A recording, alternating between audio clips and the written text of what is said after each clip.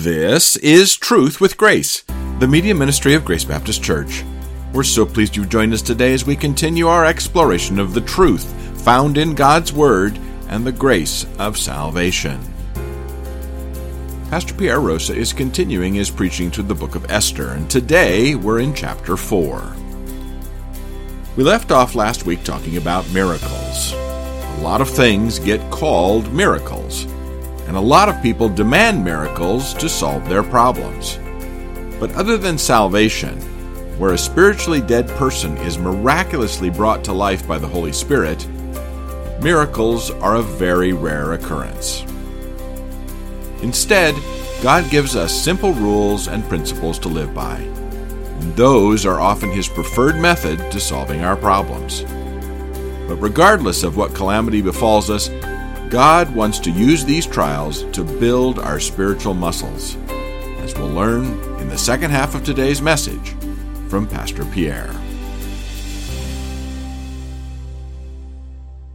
Miracles are rare events. Let's never confuse the impossible with the improbable. Okay, God still operates miraculously today, but more often than not, He brings healing, for example, as a part of His plan if it's within His plan. By the way, that's the key term to understand here when we pray for healing for somebody else, for example, or for our own healing. We're not in a position to say, Lord, please bring a miracle. No, just heal that person. However you're going to do that. And most likely, more often than not, God will use the hands of able physicians to accomplish that. And wise decisions on the part of the sufferer. For example, how about lifestyle changes? How about medication intake, for example? Or a diet or exercise. Likewise, rather than wait for the audible voice of God, we should seek wisdom and guidance from diligent Bible study. I never heard God's audible voice. I don't think anybody does. Because He has completed His work here in the Bible. You have the beginning and the end, Genesis through Revelation. What else is there to reveal? So it takes a lifetime to understand God's plan for your life. You're reading His Word. Why would we wait for God to speak audibly to us today when He has been clear enough in His Word? So rather than wait for audible divine voice, we should seek wisdom from diligent Bible study or the words of a well-crafted sermon followed by a Berean-like attitude. Likewise, financial relief, for example, will come through discipline, self-control, wise spending habits, or delayed gratification. That's a concept that is unpopular. Delayed gratification. Stewardship, investment, wise decisions, and all of that. So instead of sending money to a greedy televangelist for the miracle, we should wait for God and ask Him to intervene on our behalf providentially, circumstantially. But remember, when we ask for that, He will cause us to at least see the need for change in our own lives. Now, none of these things that I mentioned here require signs and wonders. But none of them can happen apart from divine providence. I like to tell people this. I'll give the example that I got through seminary. I was a poor seminary student, and that's a redundancy. Okay, when you're a poor seminary student, it's understood that if you're a seminary student, you are poor. I heard a fellow seminarian told me one time he was so poor he couldn't afford the other O and the R, so he was a poor seminary student. I got a scholarship from the president of the seminary, a full scholarship, but the way God provided for me was through hard work. He opened the doors for me to work. And I worked, and I paid my bills, and I continue to give, and I continue to exercise diligent spending habits, and God got me through it. Only by His divine enablement. Again, it didn't happen apart from divine providence. And that's how God works today. And we see exactly that model being functional here in the story of Esther. So in moments of crisis, we must enlist hope in the God that works behind the scenes to accomplish His will in our lives. But let me talk to you about the third muscle, spiritual muscle that we must develop according to the story here. In calamity, engage courage. So in peril, exercise perseverance. In hardship, enlist hope. And now in calamity, engage courage. Verses 9 through 17. Now, before we even get to the text, let me give you some information here. The remainder of the chapter features a dialogue between the queen and Mordecai through the mediation of her bodyguard. That's what we see here in the remainder of the chapter. Esther's father figure here recognized the connection between his adopted daughter's rise to prominence and her possible intervention on behalf of God's people. But that would not be without challenge, because again, her petition to Ahasuerus was probably a crime. Just like we read in the text here, approaching the king of Persia without being summoned often resulted in a capital crime, depending on the mood of the monarch. And also, Esther's mediation would require her to admit lying to the king, or at least withholding information from the king. Because remember, in chapter 2, Mordecai told her, don't tell anybody you're a Jewess.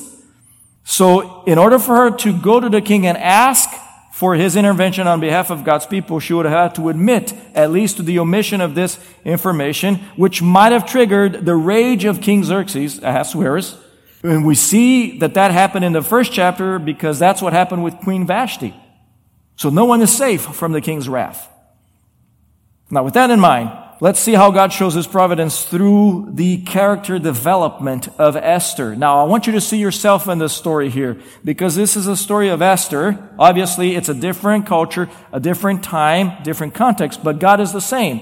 Yesterday, today, and forever. And He works in your life and in my life in the same way, because the Bible promises that He began a good work in us. So He is doing a good work in the life of Esther. He's doing a good work in your life and a good work in my life. Let's see how her character development or muscle development takes place here in the story. First of all, I want you to see Esther's hesitation.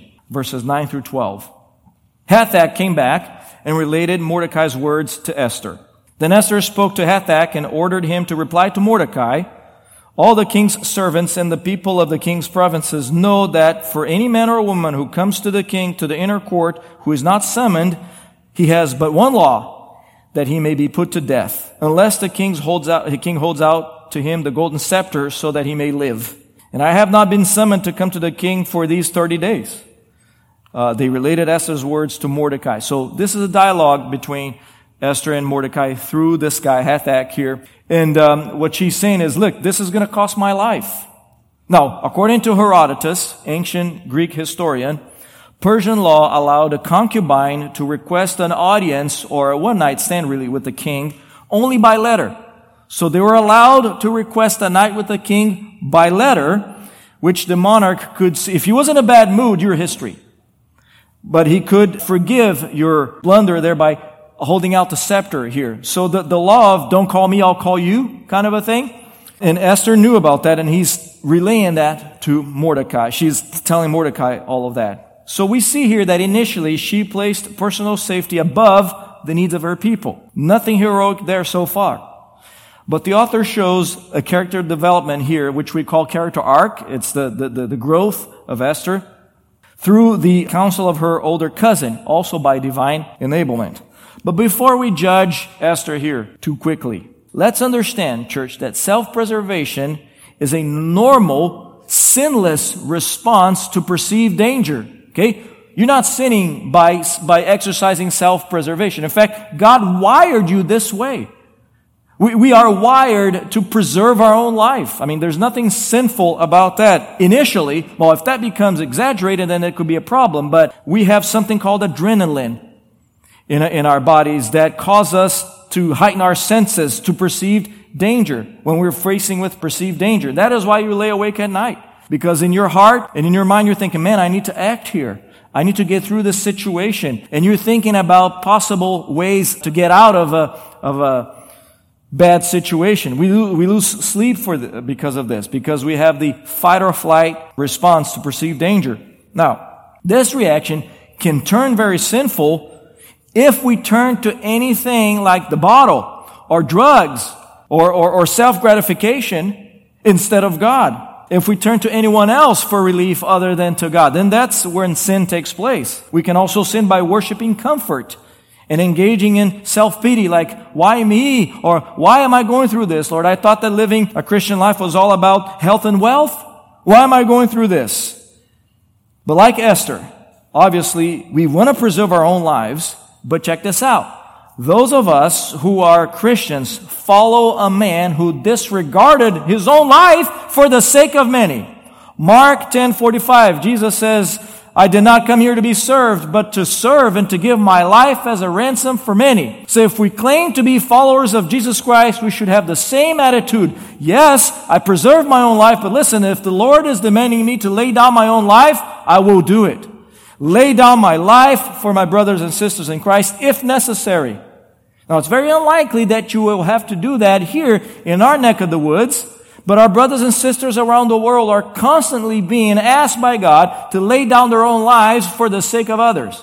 The worst that will happen to you, and I'm talking to my brothers here, my fellow husbands, is God may ask you to give up a night with the guys. Let's start with the simple, and then we work out. None of us here would hesitate to take a bullet for our wives, and that's very heroic. But how about we give her the opportunity to decide what we're going to eat, huh? We start with that. We suggest and we follow the example of Jesus, which Esther here prefigures in this story, to lay down your life if necessary for the lives of others. Now, because it has been a month since the queen last saw the king, she thought that, well, he doesn't want me anymore. And it's easy to understand that. He had hundreds of concubines. So he was busy. And I hate to use this expression, but he wants to go through all of them in another cycle. So Esther thought, well, he doesn't want me anymore. But what we see here in the text is after the hesitation of Esther, we see Esther's inspiration, verses 13 through 14. And we see the progress of her courage. Then Mordecai told them to reply to Esther, do not imagine that you in the king's palace can escape any more than all the Jews. For if you remain silent at this time, relief and deliverance will arise for the Jews from another place, and you and your father's house will perish. And who knows whether you have not attained royalty for such a time as this? You see, Mordecai gently rebuked Esther here. First, he assured her that her royalty status would not keep her out of danger. It's very simple to understand the reason why. Not even Vashti in chapter 1 was exempt from danger. Again, because of the bad mood of the king. Second, he demonstrated total confidence that God would intervene in their favor, which means, church, that Mordecai knew his Bible. He knew the book of Genesis. He knew that God had promised Abraham an inheritance, and in him all the families of the world would be, in his descendant, all the families of the world would be blessed. So he knew that there would be a Messiah who would come from the line of the Jews, and God, therefore, is not a God to lie. Therefore, God will never lie. And he says, God will be faithful to his promises. If you refuse to do this now, God is going to raise up somebody else, and you will incur the wrath of God, he's telling Esther. This reminds us of the stewardship of influence. Esther was in a position of influence. And remember, to whom much is given, much is required, according to Luke 12, verse 48. Which prompts me to ask you, are you using the influence that you have in whatever position God placed you to advance the kingdom of God or to advance your own cause? You might be the boss in your work. You might be a husband. You might be a father. You have some sort of influence. God has placed you there. You say, no, Pastor, I worked my way to get to that position. Not really. God is the one who gives you breath and energy to get to your position. And if you're there, it's by divine design. The question is, are you using that position of influence to advance the kingdom of God or to advance your own cause? Mordecai demonstrates trust in God here, in the God whose name is not mentioned in the book. He knew that he would never dishonor his promise to restore the people of God. And what a great way to express confidence in God, the God who always fulfills his promises. So my fellow believer, listen very carefully. Every promise that God made to you will come to pass. Even if it doesn't come to pass in your time schedule, it will happen. Now the problem is when we confuse promises that were not made to us in the Old Testament, for example, but every promise that God made to believers will come to pass to the minutest details. Let me give you some evidence of that in the Bible. Matthew 28 verse 20, Jesus says, I am with you always, even to the end of the age. And believer, Christ is in you. Through the Holy Spirit, He lives in you. He is with you always, even to the end of the age. That's His promise to you that He's keeping. Romans 8 verse 1, we're told, there is no condemnation for those who are in Christ Jesus. That's a promise that God will never condemn you. He will never bring up your sins against you and say, no, you're out of heaven. If you're a believer in Christ, there is no condemnation for you because Christ already took the penalty that belongs to you. In Romans 8, verses 37 through 39, we're promised that we will never be separated from the love of God that is in Christ Jesus. In other words, you will never lose your salvation. Once you're saved, you are saved forever. You cannot sin your way out of God's grace. You can probably sin your way out of this earth and have a heart attack or do something stupid and die. But the point is, you will never sin your way out of God's grace. Because the Bible says nothing will separate you from the love of God which is in Christ. That's a promise. Now, that's obviously not an excuse to go sin all you want. If that's your reaction to this verse, you certainly don't understand salvation. Hebrews 13, verse 5, the author of that book reminds us, He Himself, referring to Christ, has said, I will never desert you, nor will I ever forsake you. So, my friends, we should rest in these promises. Just like Mordecai knew, he was confident that God would deliver them, we should be confident that God will get us through whatever it is that we're facing. It may take a little longer than you want, but God is developing spiritual muscles in you through adversity. But let's wrap things up here. After talking about Esther's hesitation and inspiration, we're talking about the character development in her life. Let me talk to you about Esther's solution, verses 15 through 17. Then Esther told them to reply to Mordecai, Go, assemble all the Jews who are found in Susa, and fast for me. Do not eat or drink for 3 days, night or day. And I and my maidens will also fast in the same way. And thus I will go into the king, which is not according to the law. And if I perish, I perish. So Mordecai went and did just as Esther had commanded him. You see, the same gal that started this whole conversation with, man, I don't know, Mordecai, I want to preserve my own life. You know, it's a capital punishment to go to the king. She finished that dialogue by saying, you know what? If I perish, I perish. See, she developed those muscles. God had accomplished His purpose in her life. She's not perfect, far from it. But God is working in her life just like He's working in your life. The confidence of Mordecai emboldened Esther. That's what's going on here. She saw that Mordecai was so confident in God that it rubbed off on her. And she risked her own life on behalf of her people, which is the heroic part of this here. Notice here, church, that there's nothing political about her civil disobedience. She said, I will disobey the law. I will violate the law. Because not only is this permitted, it is commanded that I violate the law in this particular case here. Civil disobedience in the eyes of God in this particular case is totally justifiable, even expected. But there's nothing political about her decision. I want you to know that this is not about economics. This is not about a preferred political party. This is about faithfulness to God. And if God ever places us in such a situation, we will say, I will violate the law. If I perish, I perish. If the government ever tells me you cannot preach this message, I will say, I will violate the law respectfully. If I perish, I perish. That is what is expected of us as believers in Christ. Again, I don't think this is ever going to happen here in our lifetime. Perhaps it will. It changes nothing. We just ask that God will keep us faithful and keep us from committing high treason against Him. So the heroism here of Esther inspires every generation since then and provides a benchmark for us today. It is the willingness to lay down your life for the sake of others. Again, you don't have to be so extreme. You can start by exercising self-control. Instead of literally laying down your life to die for your brother and sister in Christ, which again, very unlikely that you will be required to do. But how about you start by, you know what? I'm going to exercise self-control. I'm going to control my tongue. I'm not going to spread this rumor here. I'm not going to gossip. I'm not going to talk negatively about my brother or sister in Christ or to my brother and sister in Christ because I love him. But most of all, because I love God.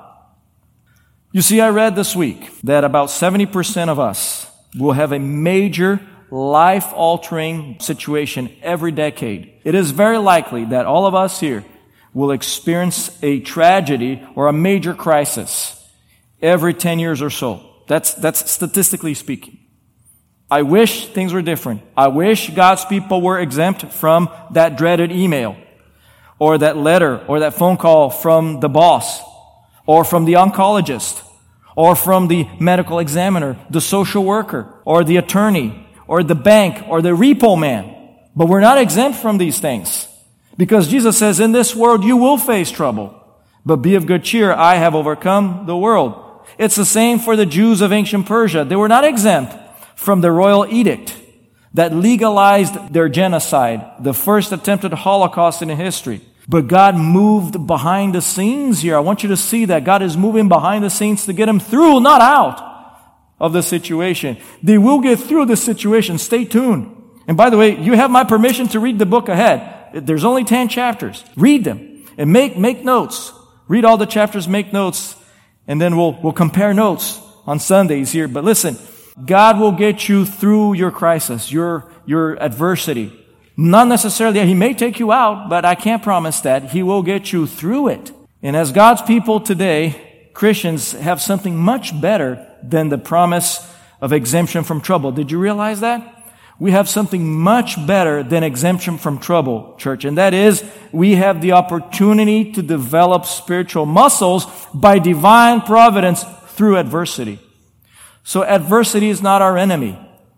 We don't like it. None of us will ever sign up for adversity. And we pray, Lord, why now? This is terrible timing, we'll say every time we go through adversity.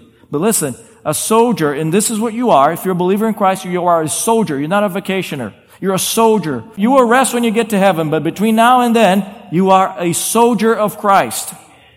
You are in the Lord's army. You are a soldier of Christ.